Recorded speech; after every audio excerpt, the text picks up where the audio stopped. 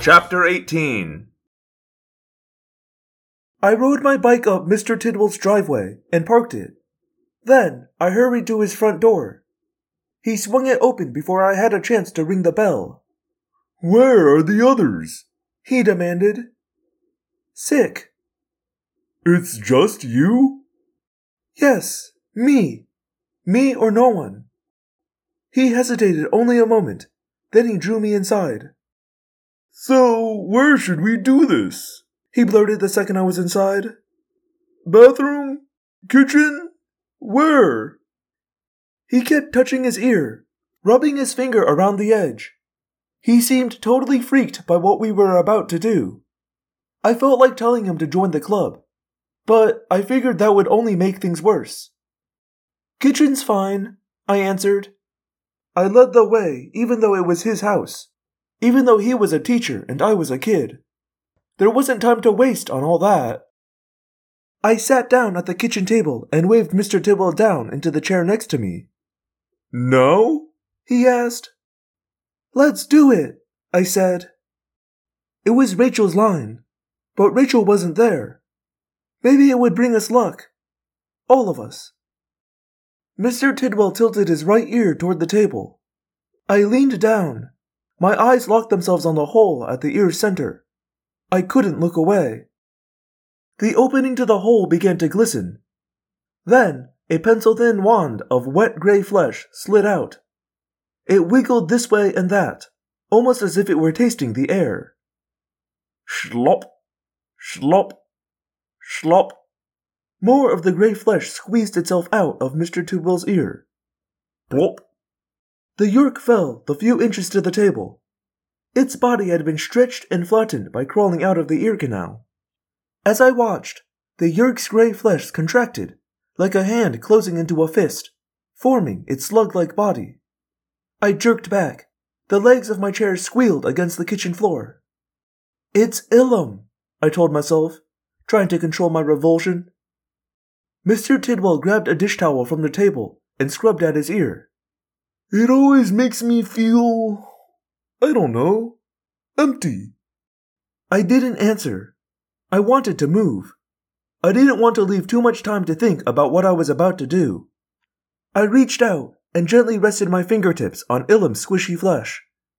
I closed my eyes, focused, and the DNA of the Yeerk became a part of me. The Yeerk became part of me.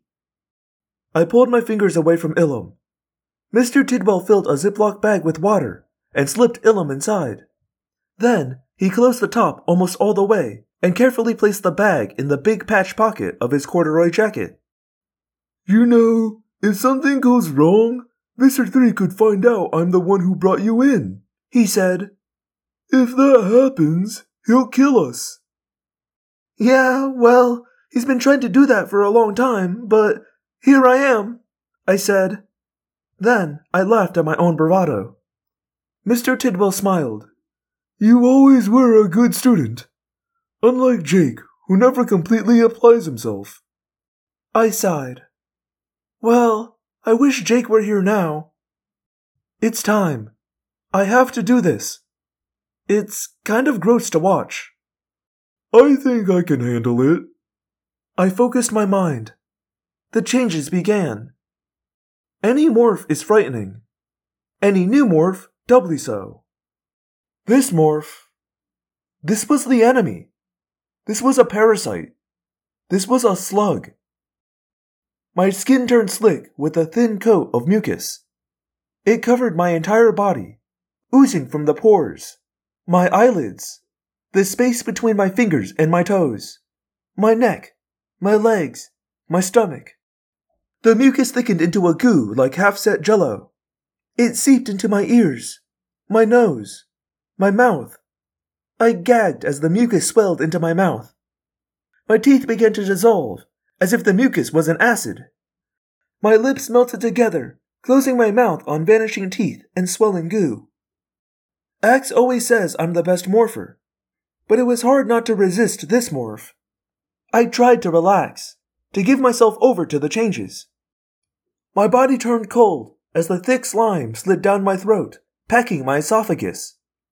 Somehow, I was still breathing, maybe through my skin. A wave of nausea rolled through me as the cold, thick mucus hit my stomach and intestines. I felt them shrivel up and disappear.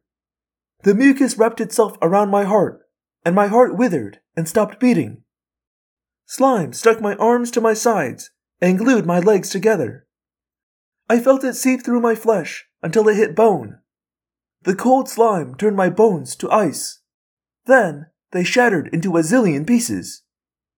The floor rushed up to meet me as I fell off the chair. I hadn't begun to shrink yet, and I lay there, the world's largest slug. My entire body made up of slick, squishy flesh. Only my eyes remained unchanged. They stared straight up at the ceiling. Mr. Tidwell appeared above me, his face contorted in horror. I think he was screaming. I couldn't hear him. His face became cloudy as mucus coated my eyes. His face disappeared as my eyes dissolved completely. Then my body curled in on itself, tightening, becoming smaller and smaller, falling, and it was over. The transformation complete.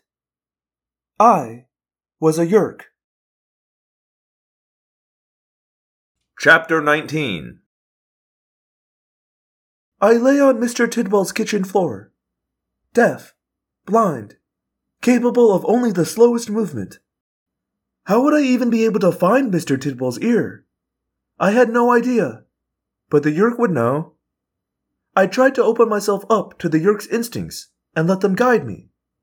I realized that I could do something kind of like a bat's echolocation, or like sonar. The Yeerk threw out some kind of electrical waves, then analyzed the way they were bounced back at it. That gave it an idea of the size and shape of things.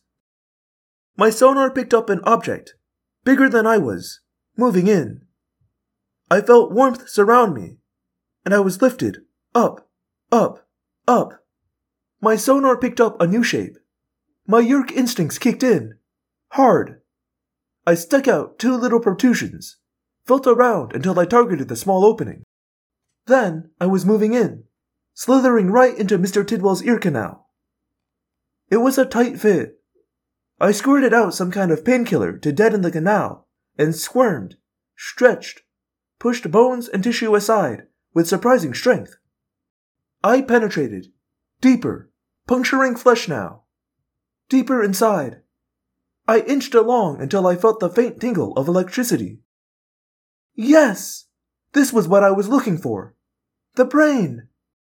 The neurons fired microvolts around me as I stretched. I was paper thin, spread like hammered down silly putty. I pressed myself into the cracks and crevices of the brain. Ah! Now I could feel it. The neurons were connecting to me, making me a part of this strange, wondrous new body. I felt the Yeerk's jolt of awe and pleasure at its new mobility, at its new size and strength and power. It was a visceral, non-conscious, non-intellectual, animal pleasure. I touched the brain center of hearing. Ah! It was like being alive again. The sound of water dripping into the sink sounded beautiful. Then I touched the centers for sight. It was lights on after being forever in a mine shaft. Overwhelming. Joyful. It was dazzling, dizzying delirium. Aftran was so right when she told me humans lived amongst splendor and magnificence. Mr. Tidwell's red and white checkered tablecloth was a sight to be relished and lingered over. Cassie, what are you doing? We have to leave. I heard a voice call. Mr. Tidwell, speaking only in thought. Can't you figure out how to move my body? He asked, sounding panicked. I could have stood in Mr. Tidwell's kitchen all night, allowing myself to feel the Yeerk's joy at every new sensation. But I had a job to do, and not much time. I clamped down on my Yeerk desire to explore the new world. I wasn't sure how to use the connections between me and Mr. Tidwell to control him. But the Yeerk knew. I allowed it to open sections of Mr. Tidwell's brain. Some sections controlled physical functions, like moving muscles. But some held memories. As I tapped into these areas, I was flooded with images of Mr. Tidwell's life. Mr. Tidwell sitting in this kitchen, the sink overflowing with dirty dishes, the counter splattered with food stains, the smell of garbage heavy in the air. A younger, thinner Mr. Tidwell in this same kitchen, but now sparkling clean and cheerful, standing next to his wife, flicking soap suds at her. Mr. Tidwell walking into a classroom on his first day as a teacher, feeling proud and nervous as he wrote his name on the board and turned to face the class. Mr. Tidwell climbing into his bed last night and carefully placing his wife's picture on the pillow beside him. I didn't want to see that. I didn't want to go pawing through Mr. Tidwell's memories. I wished I could apologize to him, but even though I could hear his thoughts, I didn't know how to send him my thoughts back. I continued searching his brain, backing away any time I hit memory. But memory was everywhere. I was invading every secret, destroying all privacy. I felt ashamed. I tried to move a hand. It moved. I tried to form speech. It was easy. Okay, I think I've got it, I muttered in Mr. Tidwell's voice. I took a step and bumped into the table. Don't worry, I'm kind of klutzy, Mr. Tidwell said. I appreciated him trying to joke. I took another step. Didn't hit anything. I slowly headed out the front door, feeling more at ease in my new body with every motion. I climbed into Mr. Tidwell's car. I didn't know how to drive, but Mr. Tidwell did. And anything he knew how to do, I now knew how to do. I pulled the keys out of Mr. Tidwell's pocket, turned on the ignition, and pulled out onto the street. It was pretty cool driving by myself. I was kind of sorry when we pulled into the McDonald's parking lot. For more reasons than one. Usually, I'd be listening to Jake give out last-minute instructions right now. I'd be laughing at the jokes Marco tells right before we do something insanely dangerous. Tobias would probably be flying overhead, giving his version of an aerial traffic report. Rachel would be getting all macho, her bravery bolstering mine. I was hit again by how alone I was. I missed them. I missed them so much. I climbed out of the car and made my way into McDonald's. I was aware of how the new smells and colors and sounds interested the Yeerk part of me, but I didn't allow myself to get distracted. I got in the line closest to the bathrooms. When the girl behind the register asked me for my order, I told her I wanted a Happy Meal with extra happy. The girl gave a fake laugh, like she'd heard the joke 1,000,000,000 times. Which I knew she had. Asking for extra happy was the password to the Yeerk pool. I guess the Yeerks have a sense of humor. Mr. Tidwell had the drill down pat. That meant I did too. I walked past the bathroom and opened the next door, which led into the kitchen. I went straight into the walk-in refrigerator. The back of the fridge split and slid open. I knew the Gleet biofilter was just inside. I took a deep breath and stepped through. The biofilter didn't make a single breet. All it detected was human and Yeerk, both authorized life forms. It had no way of sensing the Animorph, who was also making her way through the entrance to the Yeerk pool. Chapter 20. I started down the long staircase leading to the Yeerk pool. The air felt moist against my face, almost oily. Mr. Tidwell's glasses clouded up. I pulled them off, and everything went soft and blurry. I quickly wiped them on the hem of my shirt and stuck them back on. I couldn't see without them. It was so strange to be in someone else's human body, to have it feel so different. Even the sound his body's footsteps made sounded strange, too loud and heavy. I descended the stairs down to the Yeerk pool. I found myself wishing my steps made even more noise. I wanted to drown out the sounds drifting up from below me. The screams of fury, the howls of agony, and underneath them all, the low sobs of pure despair. I knew exactly who was making those horrifying, soul-slashing sounds. Around the edge of the Yeerk pool are cages filled with the involuntary hosts, Human and Hork-Bajir. They screamed, threatened, howled, and sobbed, because they could. For a few hours, their voices were their own again, as their Yeerk swam in the pool, soaking in Kandrona rays and other nutrients, soaking up life. I forced myself to continue down the stairs. The earth walls around me changed to rock, and the purple glow at the bottom of the staircase grew stronger. Down, down, down. The cries of the hosts grew louder, and I began to hear the sound of the sludge swooshing against the shore of the pool. The rock walls widened. I was almost there. Down, down, down. I took the last few steps and entered the huge cavern. It was like a small city. Humans, taxons, Hork-Bajir everywhere. Buildings and sheds in a ring around the outside. Bright yellow caterpillar earth movers and tall cranes ready to continue the underground expansion. Expansion. The idea made my stomach cramp. Go join the line at the closest pier, Mr. Tidwell instructed. The line at the second pier is for reinfestation. As I started toward the pier, I heard the most horrifying sound yet. The sound of laughter. I scanned the cavern, looking for the source.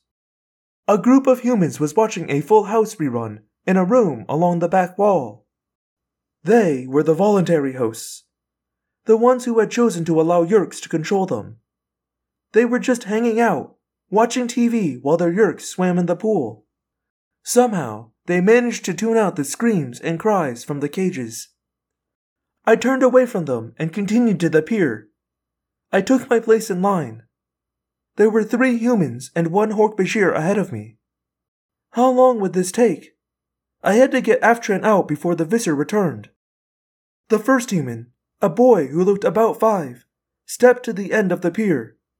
He calmly knelt down, and the 2 Hork-Bajir controllers helped him lower his head into the iron-gray sludge of the Yeerk pool. I knew the moment the Yeerk slid out of the boy's ear. His feet started kicking against the metal pier. Wham! Wham! Wham! The Hork-Bajir controllers yanked him up. The boy opened his mouth wide. "Mommy!" he screamed. The horrible high-pitched call made the hair on the back of my, Mr. Tidwell's, neck stand on end. The hair on my arms, too. 2 more Hork-Bajir controllers marched down to the end of the pier. They took the boy away from the first 2 and escorted him back toward the cages. When they passed me, I wanted to reach out and snatch the little boy away from them. He should be whooshing down the slide at the playground. He should be learning the names of all the Crayola crayons in the big box. "Mommy!" the boy screeched again. "Mommy!" I struggled to keep Mr. Tidwell's face expressionless as I heard the cage door clang shut behind me, locking the boy inside. If a flicker of concern crossed my face, we risked getting caught. Ilum must go through this all the time, I realized. He had to make sure he acted like a regular Yeerk, and that meant acting like his host's feelings meant nothing to him. The next human in line, a tall, neatly dressed woman, knelt at the edge of the pier and lowered her head into the pool. She gave only the smallest twitch to indicate that the Yeerk had slithered out of her ear. Then she stood up, straight and tall. Her eyes burned with hatred as the Hork-Bajir controllers marched her back to the cages. But she didn't make a sound. The Hork-Bajir was next in line. As I watched, it lowered its head into the water. I couldn't help thinking of the tiny colony of free Hork-Bajir living in their secret valley. The Hork-Bajir gave an anguished bellow as it raised its head. The gray sludge dripped into its open mouth. "I'm getting Aftran out of here," I promised myself. There was only one person left ahead of me in line. A short, dark-haired man. He knelt, submerged his head. Then, like the woman, he stood up without crying or struggling. The two Hork-Bajir controllers took him by the arms. The man walked 2 steps, then fell to his knees. He must have surprised the Hork-Bajir controllers, because he managed to break free of them. He shoved himself to his feet and ran past me down the pier. Go, go, go, I thought, but I was careful not to let the words escape my lips. One of the Hork-Bajir controllers pulled out a Dracon beam. I shot a glance over my shoulder, in time to see the man fall to the ground, his singed clothes smoking. He let out a low groan of pain, and I realized his skin had been singed too. The Hork-Bajir controllers roughly hauled him to his feet and shoved him toward the cages. Why couldn't you kill me? The man shouted. Why couldn't you just kill me? I knew why they hadn't killed him. They hadn't wanted to destroy a good host body. I reached into my pocket and slid open the Ziploc bag all the way. I guided Ilum up the sleeve of my jacket. I would stick my hand into the pool when I lowered myself down. That way, he could wriggle free and be ready to re-enter Mr. Tidwell. The Hork-Bajir controllers at the edge of the pier signaled me forward. It was my turn. Hello, Phantomorphs, and thank you for listening to another episode of Audiomorphs, your Animorphs auditory experience. As always, this is your host, Daniel. Another 3 chapters down, we're getting to that back half. I'm gonna be honest, I haven't edited tonight yet, and I don't remember what these 3 chapters are about at the moment, but I'm sure they were good. Anyway, I have a new member to the platinum tier of Audiomorph fan. Benjamin has very graciously made a donation and also sent in an email. And that email that you can send into as well is audiomorphcast@gmail.com. Benjamin wrote in titled, "You are awesome," an appeal to fellow audience members. Hi Daniel, I want to directly appeal to others benefiting from your excellent work. I know this will make Daniel uncomfortable, but he can deal with it. Please make a monetary contribution to Daniel to show your appreciation. Daniel is doing us a service. After months of inertia, I finally got around to making a contribution to Daniel. I've enjoyed about 15 books from Daniel that I couldn't access via the free Libby app. Sidebar, plug for Libby, support your local library. For me, a reasonable appreciative gift to Daniel was roughly $4 a book. Then I got to that number versus my Audible subscription cost, and the fact that I tried to target books about 10 hours in length per Audible credit. Other listeners obviously don't need to follow this logic, but Daniel is awesome, and let's show love. We/I can't say that we support a creator economy and then not step up and support our creators. Best, Ben, who is literally married to Rachel, who is very much like Animorphs Rachel. Thank you so much for the donation, Ben, and thank you so much for writing in. Funnily enough, about $4 is the retail price, I think. Yep, retail price. I'm holding The Sickness in my hand right now. I have a couple of physical copies. And back in 1999, when this was sold, it was sold for $4.99. So, through your Audible math, that sounded really complicated. I'm more of a vibes-based price guy, but you do you. You ended up at a price actually very similar to what Scholastic thought an Animorphs book should cost. So that's cool. While Ben thinks you should donate, no pressure, at least from me. Pressure from Ben. But if you'd like to donate, I do have a link to my PayPal on my website. That's theapocalypse.com. The Apocalypse, like apocalypse, but with a D in the middle. You ever make a URL and then months down the line think, man, it's really annoying that I have to say that every time. Should have picked something that wasn't a pun. I don't know. I lost on that one. If you'd like to write in, of course, I've mentioned the Gmail. You can also do that on Tumblr. That's audiomorphscast.tumblr.com. Ooh, that's a mouthful, isn't it? And you can also tweet at me at Audiomorphs, and that's where you should check if this is ever late. This might be going up like an hour later than usual, but you know. And I'll be posting the reason why. That's, you know, like if I miss a day, not an hour. But anyway, sorry, I'm losing track of where I am. Thank you for listening. If you'd like to leave me a rating and review on Apple Podcasts, I'd appreciate that as well. Thank you, Ben, for donating and writing in. Thank you, everybody. And I will see you all next week. My name is Daniel, and I believe one day the Andalites will come. Until then, we fight.